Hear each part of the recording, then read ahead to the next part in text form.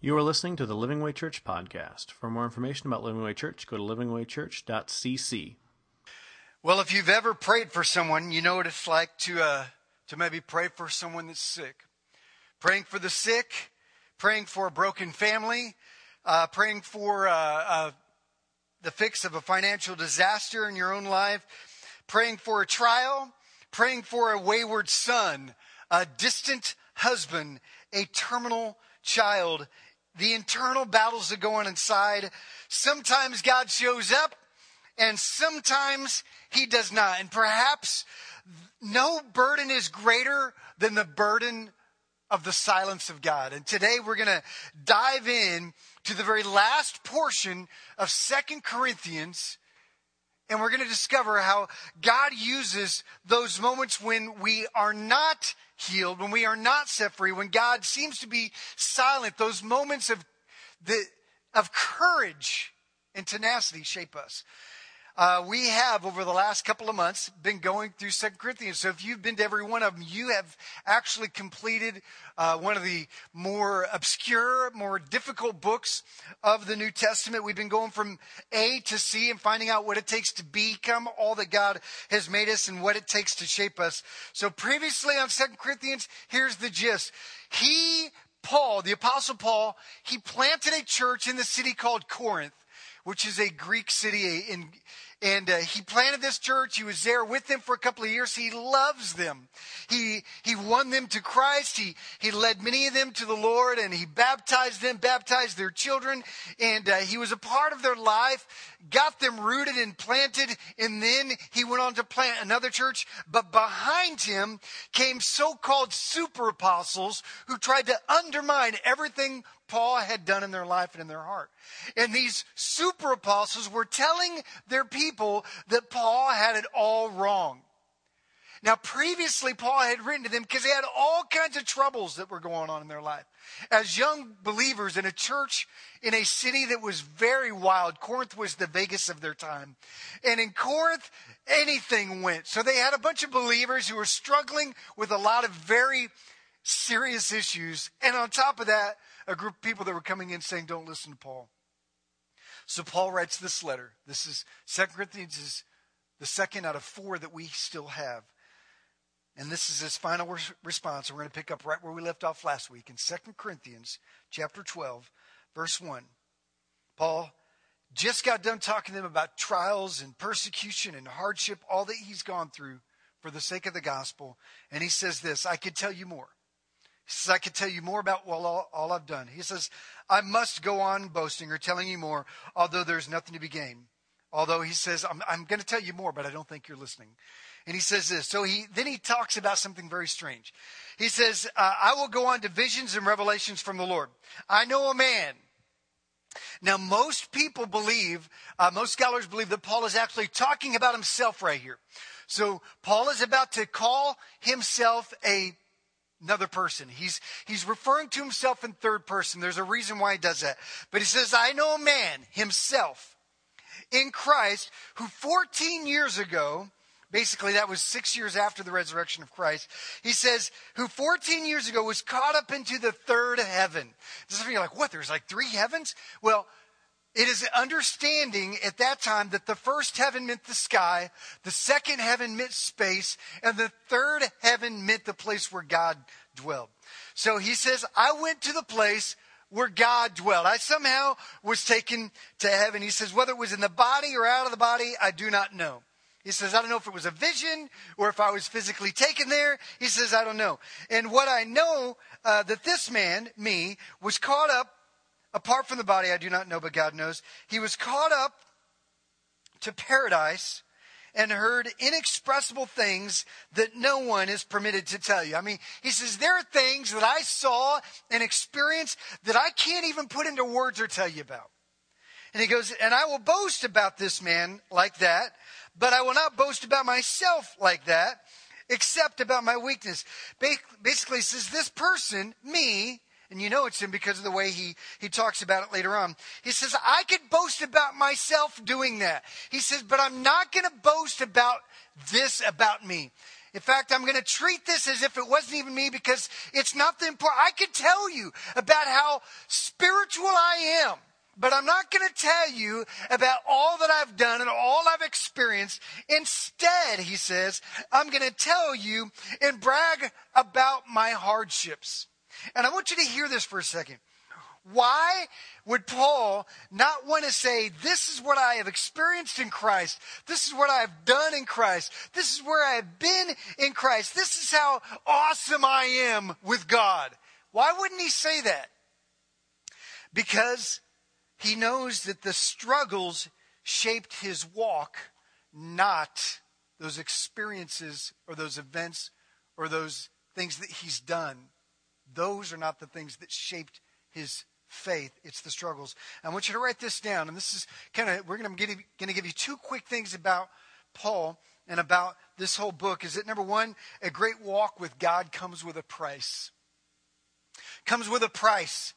Paul explains how his hardships shaped him and his weakness was greatest when his weakness was when God was the greatest. Now, listen to me for just a second. A lot of people, they want a great walk with God. You know, you hear, man, I want to be like, and I don't think you want to be like me. You might. Some people have said that because, what can I'm just kidding. I'm not going to boast about him. No, I'm just kidding. I'm talking about myself, third person, being like Paul. But a lot of people say, well, I want a faith like Ted, or I want a faith like Chris, or I want a faith like Sean, or like, Nicole, in her gentle spirit. And we want the walk. I want a faith like Paul, but we don't want to be beaten like Paul, right? Man, I want to see miracles like Paul saw miracles. Yeah, but we don't want to be shipwrecked like Paul, right? We want the great walk with God, but we don't want what it takes to have it. And Paul is saying, and I want you to realize this, that a great walk with God comes with a price. He goes on to say in verse 6, he says, even if I should choose to boast, I would not be a fool because I would be speaking the truth. He says, man, I could tell you about how great I am. I could tell you about my education, my accomplishments, my successes, the miracles that I've experienced, the visions that I've had.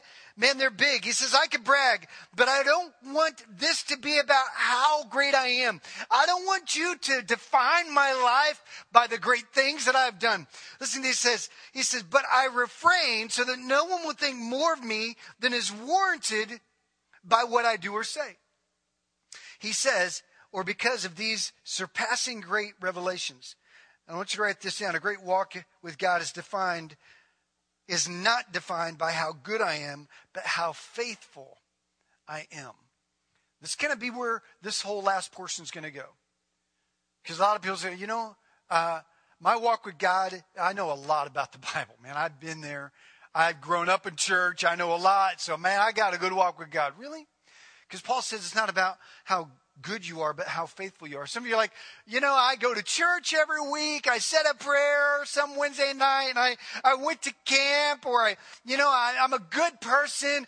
Paul is saying, our walk with God, a great walk with God, is not defined by how good we are, but by how faithful we are. And we're going to see this in this whole last portion. Paul says, who I am in Christ is not defined by my accomplishments, my spirituality, my Bible knowledge, or even miracles and signs and wonders, which Paul had. But when life gets hard and the miracles stop, my faith is defined by, am I still faithful? And that's the key question of the entire book of 2 Corinthians. He says, verse 7b, the second part, he says, therefore, in order to keep me from being conceited, no one, not even Paul, is immune to the danger of pride. He says, to keep me humble, I was given by God a thorn in my flesh. Now, we're going to talk about in a second, if you've ever heard of the phrase thorn in my flesh. You ever heard of that phrase? I've got a thorn in my flesh. Usually we're talking about a person. Trust me, I have a few thorns in my flesh. Nobody here, of course. Maybe. Paul says, I have been given a thorn in my flesh to keep me humble. Now, what does that mean, thorn in my flesh? That word thorn doesn't mean like, boink, boink. like a little thorn. Boink, boink, I got a splinter. God, you gave me a splinter. No, the word thorn is actually translated as stake, like a pounding stake. So a stake of pain. I've been given a stake of pain in my body. Now keep in mind, he had just said that he'd been beaten nearly to death 5 times. He had been flogged. He'd been stoned. He'd been left for dead. He had broken limbs, broken body. He was dragged out. He was beaten so badly. At one point, he was thought to be dead, and they dragged him out for the wolves to eat him. He had snake bites. And we can't help but wonder that he probably had a lot of scars. And based on what he's gone through, he probably had a lot of pain. All right. We have no idea what this thorn in the flesh was, though.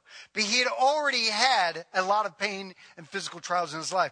He says, I've been given a thorn in my flesh, a messenger of Satan to torment me. The word torment means to punch or to strike me. He says, now listen to this. This was conceived by God and carried out by Satan.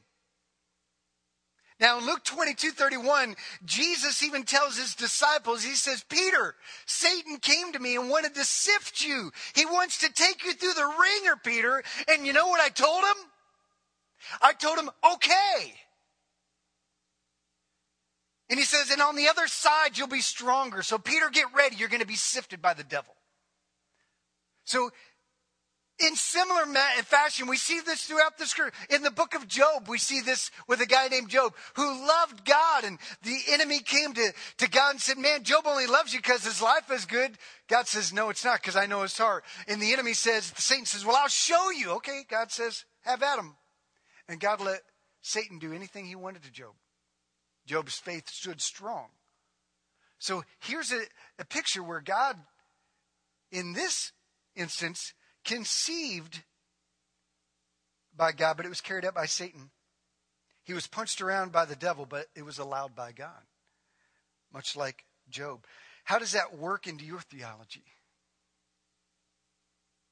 How does that work with you to think that, wait a minute, wait. You're telling me, Ted, that some of my struggles, some of my pain, some of my issues that I am praying for God to help me with are things that God even allows purposely to happen to me? I don't believe that at all. I don't believe in a God that could do that. And that's where a lot of people say, well, I don't believe that portion of Scripture. Well, I don't believe what you're saying, Ted, because God would never do that. Remember, God's ultimate goal is not for you to have a happy life, but for you to become more like Jesus. And let me tell you something. I don't know if you know this. Jesus died a horrible death on a cross. I don't know if you know that. But guess what? He also rose from the grave. So whatever the enemy brings at you, no matter what torment or crucifixion life may bring to you, guess what? You have a resurrection. And that's a resurrection of a promise of God that this life is not the end. And whatever pain that we are submitted to, ultimately it will make us, if we are His, more like Jesus. So I have a challenge for you today. I want you to listen to me today. Are you willing to allow God to do a harsh work in you so that you might be more like Him? Paul says God was trying to keep me humble, so He let a lot of troubles come into my life.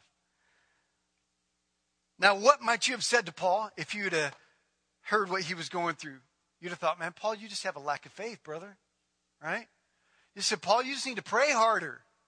Paul, man, come on. Obviously you have some sin in your life. This is a result of things you've done, I'm sure. Some of you might say, you just need to read Chicken Soup for the Soul and think more positive. So guys, you just need to, pray harder. So what was this thorn in the flesh? This has actually been debated in churches for years. What is the thorn in the flesh? We don't know. We don't know. He never says what it is. Some say the thorn in the flesh is a mental problem that he was having, like a mental depression. Some people say that the thorn in his flesh was emotional, that he was just stressed and tired. Some say it was a lust. Some commentaries say it might have been blindness. Some say it might have been malaria, which was common at the time. Others say it was stress, a migraine. Some say that the thorn in his flesh was a person. So he prayed 3 times, apparently, to get a person out of his life. Some say even baldness. Some of you have been praying for that yourself. It's a thorn in your flesh, isn't it? Well, what is your thorn? I want to ask you, what is your thorn? Maybe it's one of those things. For Paul, the scriptures are very clear that this was an actual physical pain. It means a pain or a thorn, a jab, a stake, a punch in my flesh. Okay? Now, he had written to the church in Philippi in chapter 4, verse 6. He says, be anxious for nothing, but in everything by prayer and supplication with thanksgiving, let your requests be made known to God. Paul practiced what he taught, and he took this very issue to God. Look at the next verse.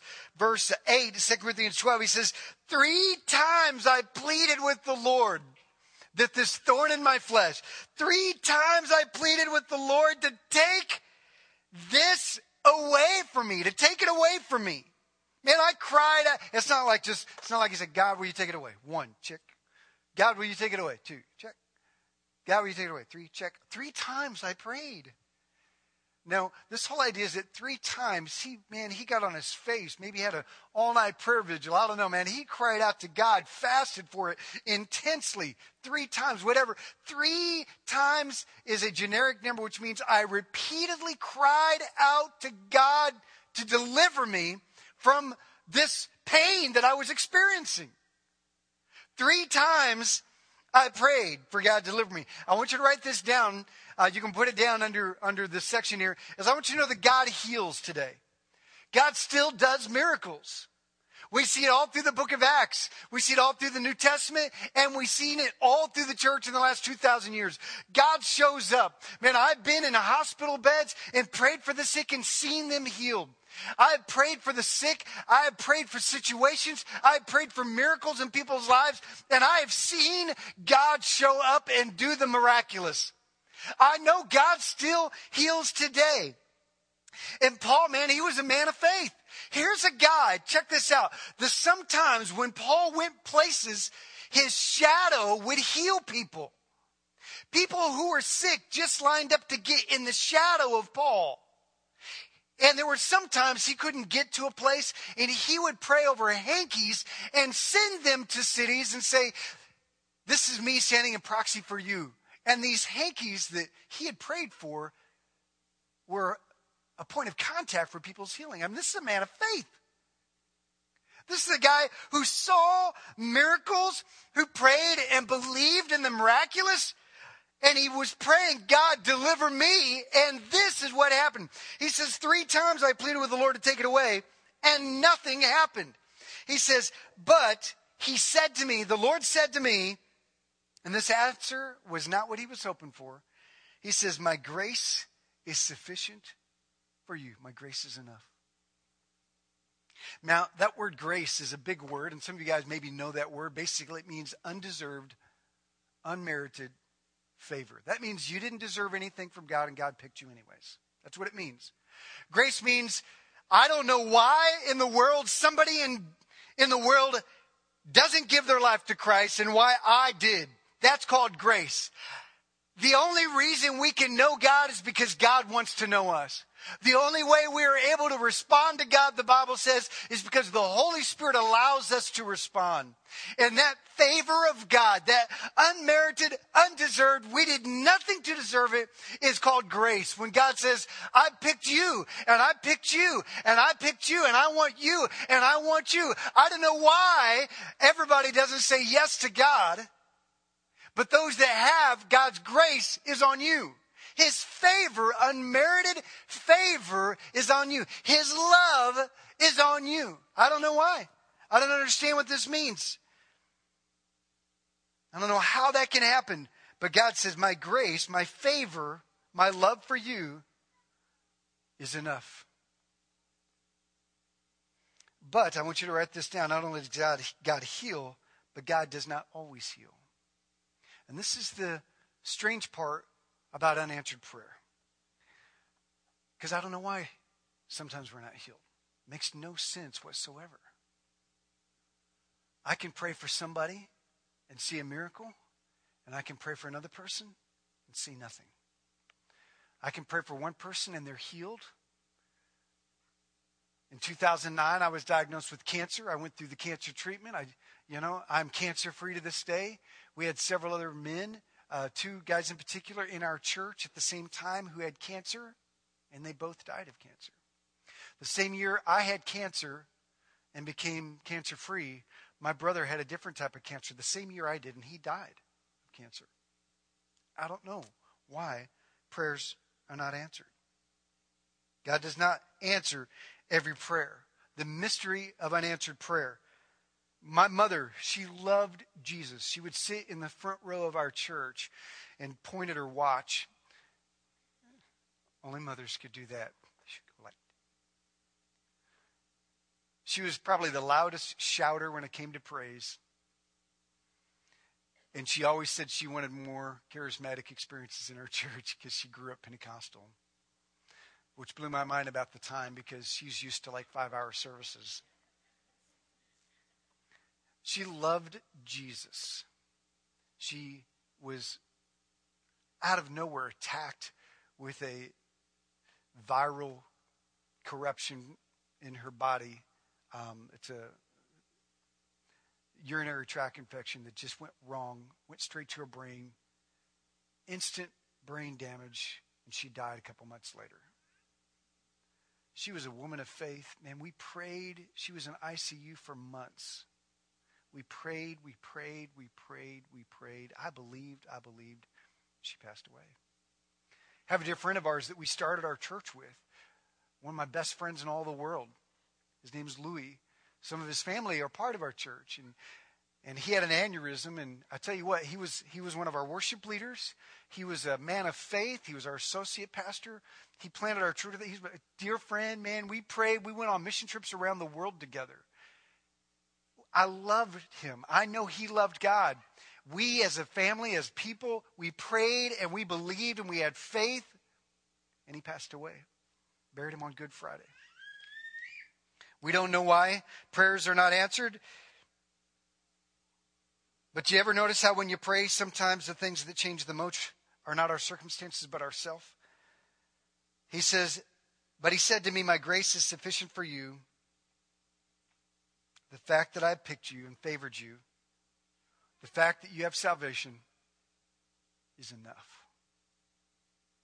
Think about that for just a minute. So with that in mind, I want to give you a couple thoughts about what the grace of God's power does for us. The first thing is this. In the midst of our struggles, the grace of God is power to endure. To endure. Unexplainable, unanswered prayers. Reasons are not always understood. But when it happens, God says, I'll give you everything you need. I'll give you enough to endure. You see, there are 2 responses to God when it comes to a burden on our life. Number 1, he removes the load, or number 2, he'll strengthen our shoulders. And a lot of times he'll remove the load so that we can say, look what God has done. And we thank God for that, for the miracle, for God's deliverance. And sometimes he'll strengthen our shoulders so that we can say, look what God is doing. So that we can say, wow, look at how God's glory is shining in the midst of that pain. Some of the most inspirational and greatest stories I've ever seen have been through the lives of those that are going through the greatest trial and tragedy of their life. Sometimes he removes the load. Sometimes he strengthens the shoulders to endure what we don't understand. Job 13:15, Job, when he was going through all those tormenting attacks and sickness, this is what he says. Though God slay me, yet I will trust in him. Woo! He says, God, you can take my life. You can bring every horrible event allowable into my life. But God, I will still trust you. Man, that's faith. Are you willing to say that? Have you ever got to that point in your life where you can say, God, whatever happens in my life, whatever you allow, because God, you are sovereign, God, whatever you allow. And when the enemy attacks, I know you can deliver, but even when you don't deliver, God, I will trust you. I will endure. I will stand strong. The Apostle Paul wrote in one book, having done all to stand, stand. Sometimes that's all we can do. I've done everything I can to break through, God, but I'm just going to stand sometimes. That's all you got. I love that. This is the attitude of Paul. Sometimes unanswered prayer is the only way to get us to a place where we can be there. God's grace in our weakness sufficiently reveals God's power. You've heard us say, well, God won't give you anything more than you can handle. You ever heard that phrase? There's even a really good song that sings that. Or God won't give you more than you can take. You know what? He might. He might give you more than you can take. He might give you more than that you can take so that you can learn to cast your burdens upon him. Because if we can take it, what do we need God for? Right? If I can handle everything that comes into my life, then where's the trust in God? If I don't need God to take a burden that I can't handle, then why would I need God at all? So sometimes, guess what? God will give you more than you can handle. Sometimes he will give you more than you can take.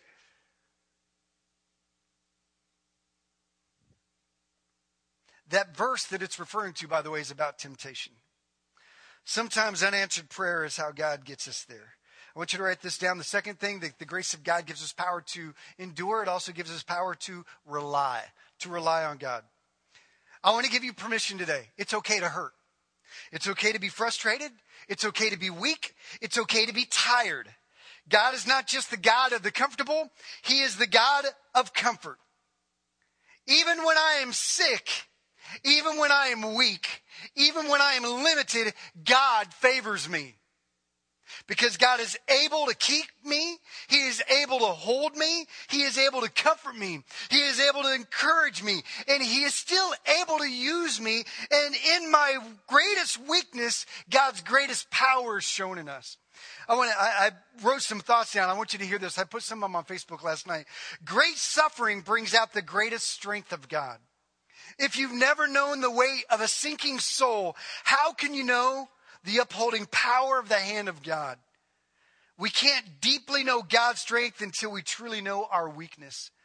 We can't know the sufficiency of God's grace until we know our own insufficiency. God's grace in our weakness sufficiently reveals God's faithfulness. He is ever present, faithful, to bring us peace and comfort. Now, some of you guys might know what this is. Oh, yeah, boy. This is actually out of my office. I've had this for about 22 years. This was one time in my Bible college days, and I had this all through my early office years. And check this out. It's got, for those brand new things called compact discs, it's got a little place for that. And of course, they won't ever take over the world. So we've got my my cassette deck players here.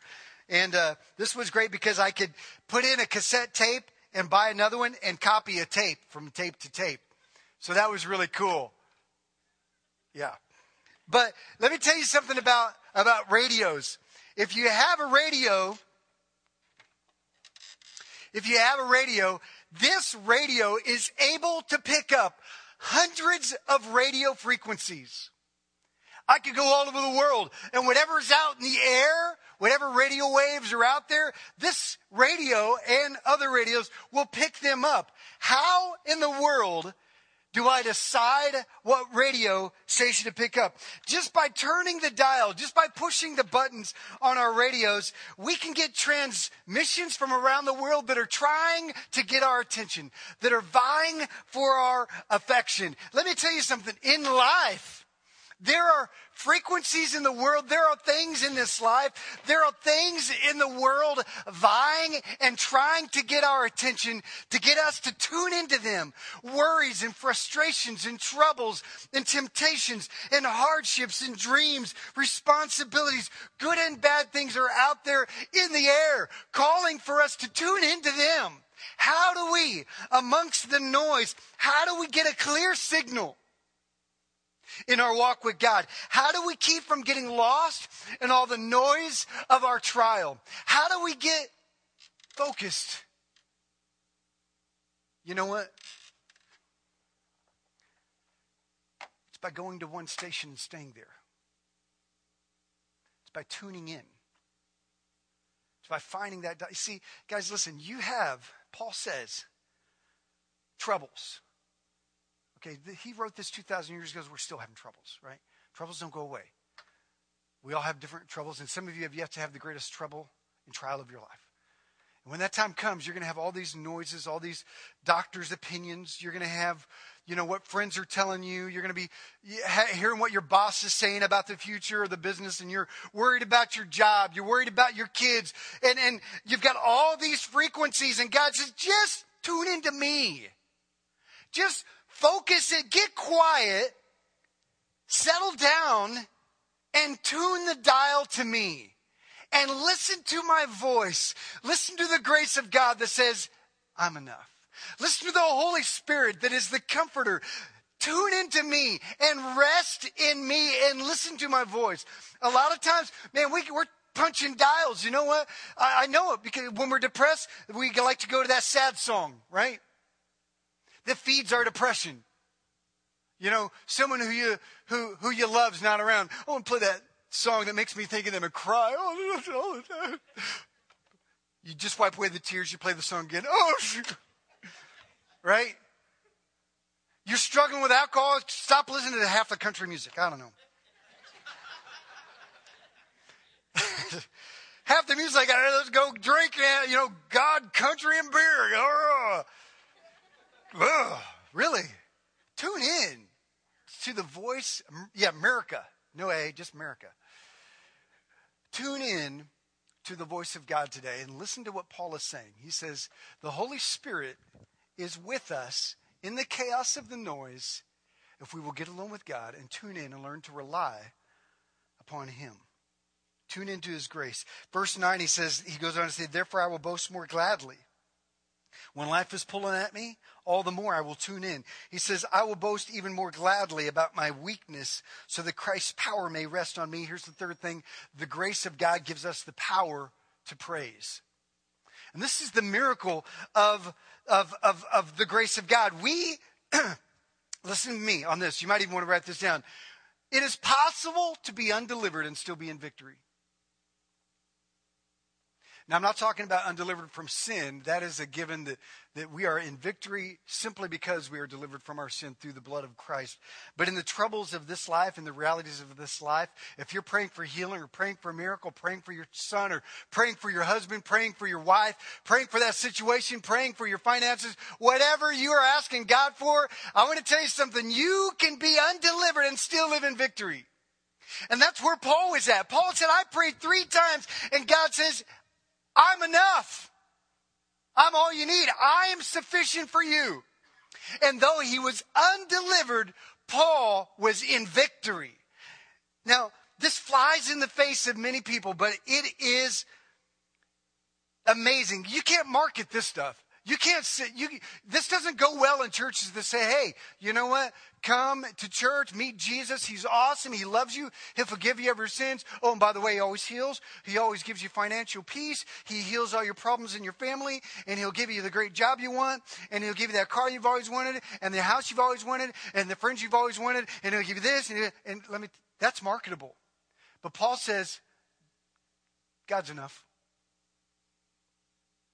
A lot of churches don't preach that. You can be undelivered and still live in victory. Many think spiritual maturity is perfect health, living a trouble-free life, a struggle-free life. But real spirituality, maturity is living in victory despite your health, despite your troubles, despite your struggles. God works powerfully through the person turned inside out. Remember, I said a great walk with God comes with a price. He says, through the life emptied before the world and God. The worst trial of this life may be the best possession of praise you have in this life. God's grace in our weakness sufficiently reveals God's power. He goes on to say, I got a couple of references there. You might remember the story of Joseph. He's a guy who, when he was a teenager, had these dreams of a great life. He had these dreams that his whole family would one day serve him. His brothers, all 11 of them were, 10 out of the 11 were upset with him and decided, you know what, Joseph, you're arrogant and we don't like that you're saying that we're going to serve you one day. So they beat him up and sold him into slavery, and he lived the rest of his grown life, 20 years in Egypt. 20 years later, the dream came true. This is what he said when he saw his brothers as grown men 20 years later. Verse 15 of Genesis, chapter 15, verse 20. He says, you, talking to his brothers, you intended to harm me, but God intended it for good to accomplish what is now being done, the saving of many lives. He says, what Satan meant to hurt me, what you thought you were doing to hurt me, man, God was using to shape me and to change the world. Romans 8:28, all things work good for those that love God and are called according to his purpose. Those verses make sense when you're in the middle of a trial. So God's grace in our weakness sufficiently reveals God's plan. I'm going to show you a little video here. This is a guy named Nick Vujicic. I have a hard time saying his last name. He's an amazing individual, and here's a guy who was given a life that we would never have wanted for ourselves and for our children. But watch how he endured and how he relied and how his willingness to let God get glory in his life caused him to be someone who's changing the world. Check this video out.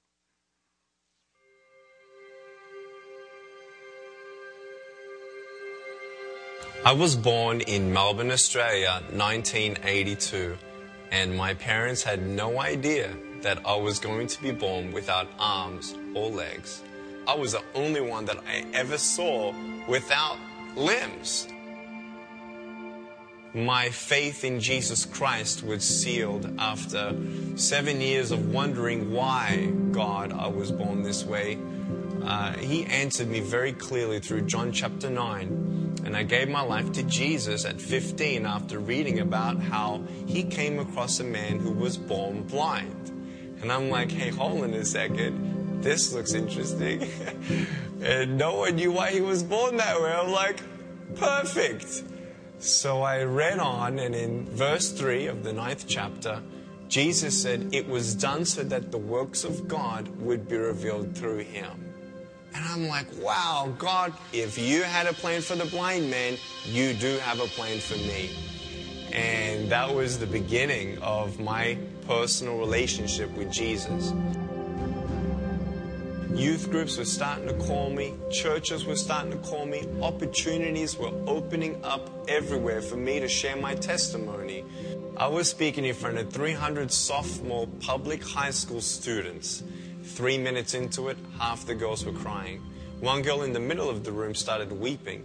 She put up her hand and she said, I'm so sorry to interrupt, but can I come up there and give you a hug? In front of everyone, she came and she hugged me. She cried on my shoulder and whispered in my ear, no one's ever told me that they love me. No one's ever told me that I'm beautiful the way that I am. I couldn't believe it. It changed my life. At that moment, I knew God was ministering to her through me. It's not by my speech or my power. It was God. And my heart was ignited with a passion. And it was an awesome day to see one soul transformed forever. That was when I knew I was called to be a worldwide evangelist. Do not leave your unchanged. Leave your unchanged. You don't know what God can do with your broken pieces until you give God your broken pieces. And I want you to know when you fall down, God's grace is sufficient. God's hand will come down and pick you up. And give you the strength to get back up. In the first 7 years of ministry, God opened up doors for me to speak 2,000 times across 44 countries on 6 continents, from university campuses, 40,000 students in China, to India, where we're talking to sex slaves, to crowds in the jungle of India, 110,000 people, down to Indonesia and all of Southeast Asia, to speaking at congresses of nations like Colombia and Costa Rica, where you see the leaders of that nation commit that country to the Lord Jesus. To Korea and speaking into the next generation about depression and suicide, and to Eastern Europe, where we did Serbia, Slovenia, and Croatia. Then doors in the Middle East. The message of hope was spread throughout the whole Arab world. That is God. And we know we've just begun. By the grace of God, we have seen face to face 500,000 souls say yes to Jesus and be plugged into a local church. As crazy as it sounds, our goal at Life Without Limbs Ministry is to preach to every single soul on the planet. 7 billion people. We believe that this goal is possible. God is good. And all the time. All right. My story is a story of redemption. Help us share it with the world so that others would be free indeed.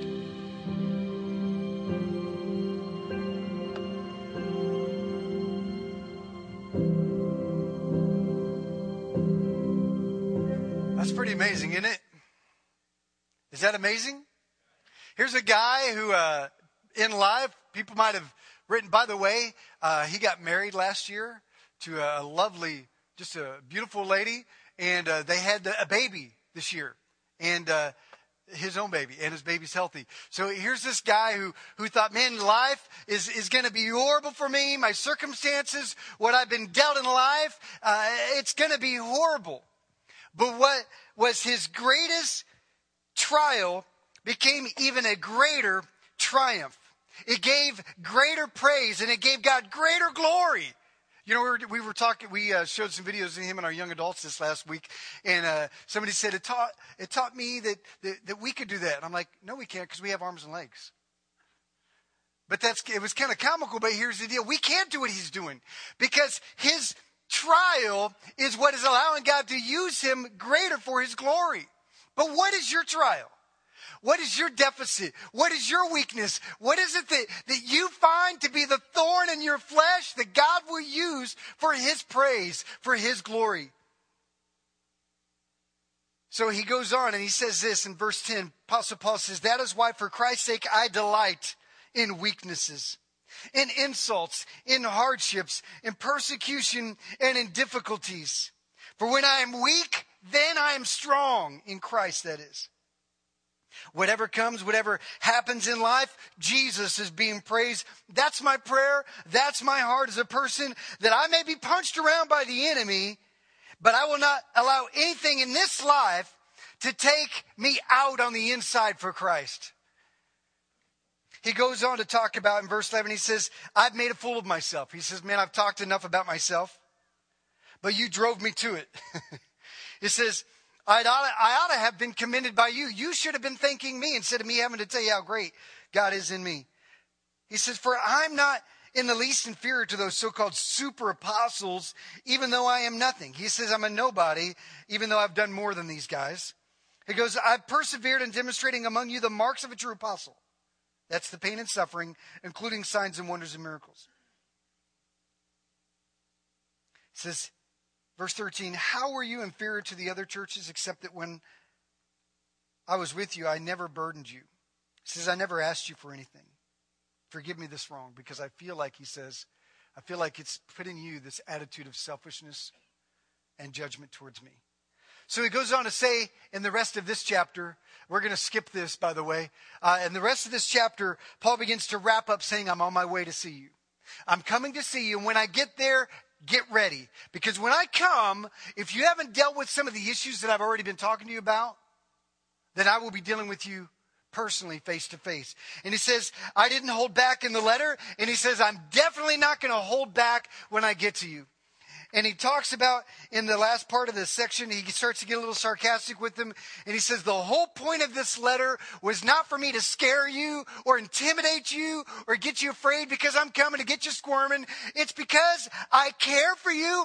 I want you to know God is speaking through me to you. I'm coming to see you, and it's for your benefit that I come. So I want to wrap up just a few final thoughts. And we're going to look at chapter 13. It's a very tiny chapter. We're going to skim parts of it, and we're going to wrap up the big themes of 2 Corinthians. This is what he says. I want you to write this down. First of all, final thoughts from Paul is number one. I want you to write this down, is don't be afraid to confront difficult issues. Paul says, man, I never held back. I never held back in my love for you, and I never held back in my discipline of you.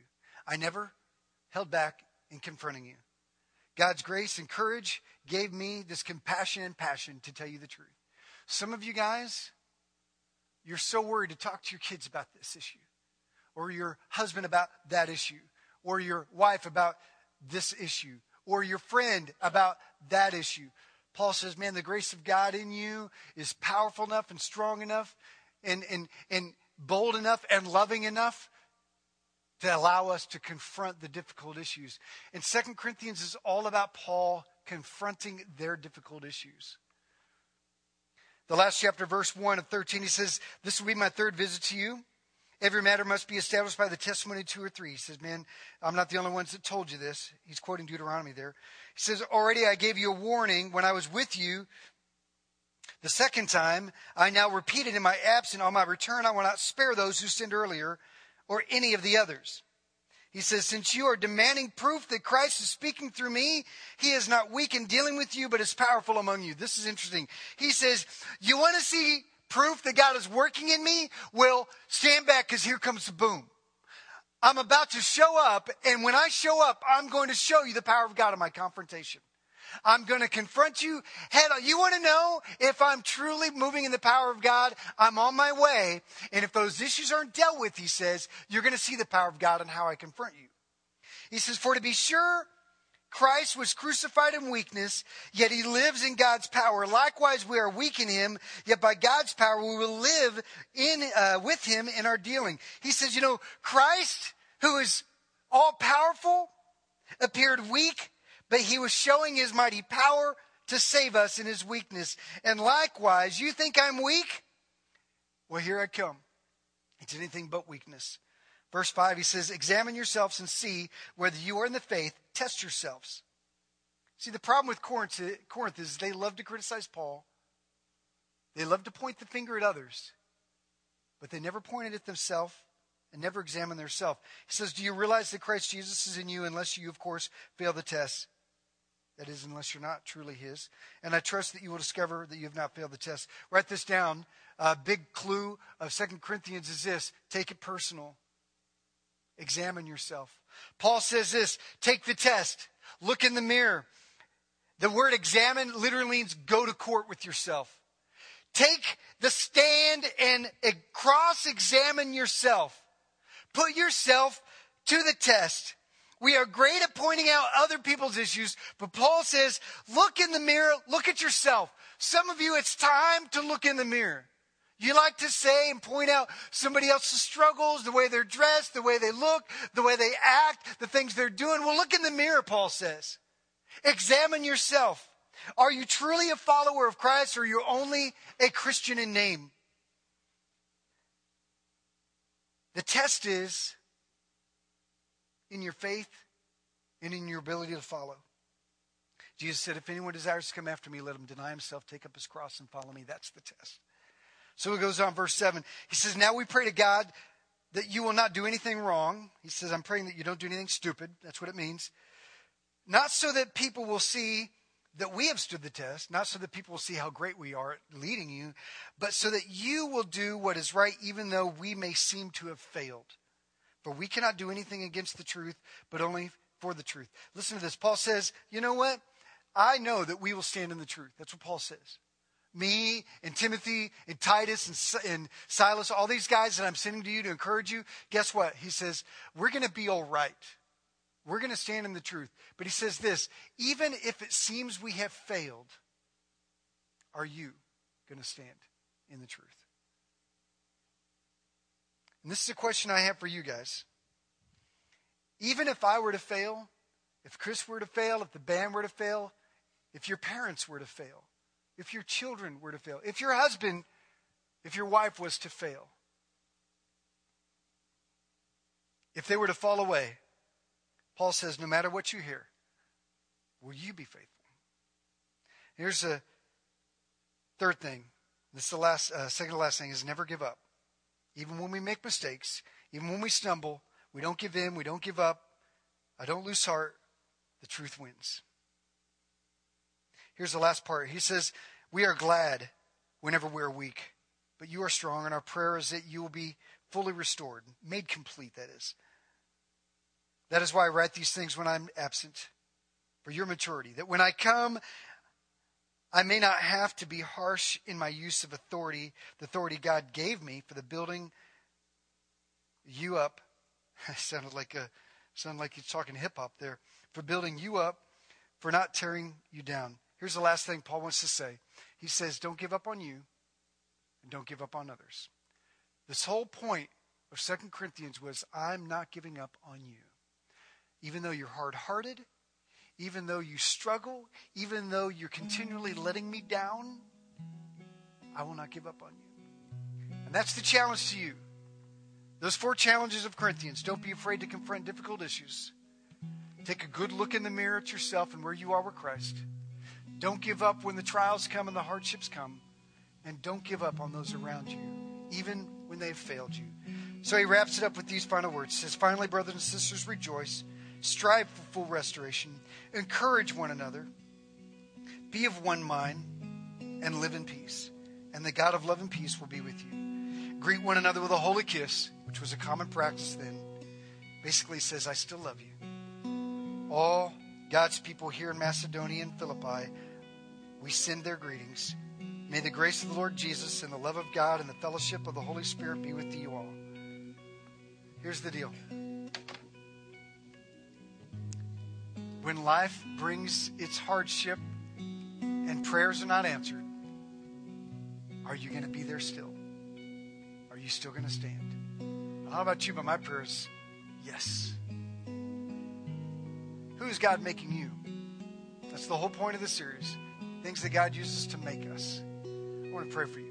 Let's pray. God, thank you so much that you are with us and you're working in us and you're making us and you're doing things in us to help us to shape us into your image. And Lord, I pray, God, that if there's anyone here at all, that God, that's in the midst of a trial, that's in the midst of a struggle, that's in the midst of pain, that's in the midst of sickness, that's in the midst of confusion, Lord, and heartache, that God, that they would see that your grace is enough.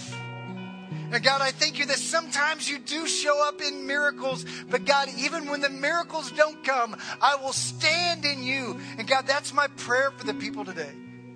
God, that those that are your children, those that have bowed their knee to Christ, that have said, Jesus, be the Lord of my life, that when the trials come, that their walk with God is not defined by what they're doing or what they believe or the accomplishments that they have, but their walk with God is being defined by the faithfulness they have in you. God, thank you, Lord, that you never leave us nor forsake us, and that you are with us even now to comfort us in the midst of our pain. And we give you praise for that, Lord, in Jesus' name. Amen. I'm going to ask for our ushers to come forward at this time. We're going to close our service. I'm going to hand it back to Sean. If you're a regular in our church here, then I encourage you to be faithful in your giving. It's what allows us to be here each week and to take care and to move forward as a church. If you're a guest, fill out that connection card, drop it in the bucket, and I'd love to follow up with you. So let's pray for our offering. God, thank you for this opportunity to give. I pray that you'd multiply it. Lord, you know what we are in need of. And Lord, we just give you praise that you are the provider. In Jesus' name, amen. Thank you for listening to the Living Way Church podcast. If you enjoyed this message, we hope you come visit us in Garland, Texas. For directions and more information about the church, go to www.livingwaychurch.cc.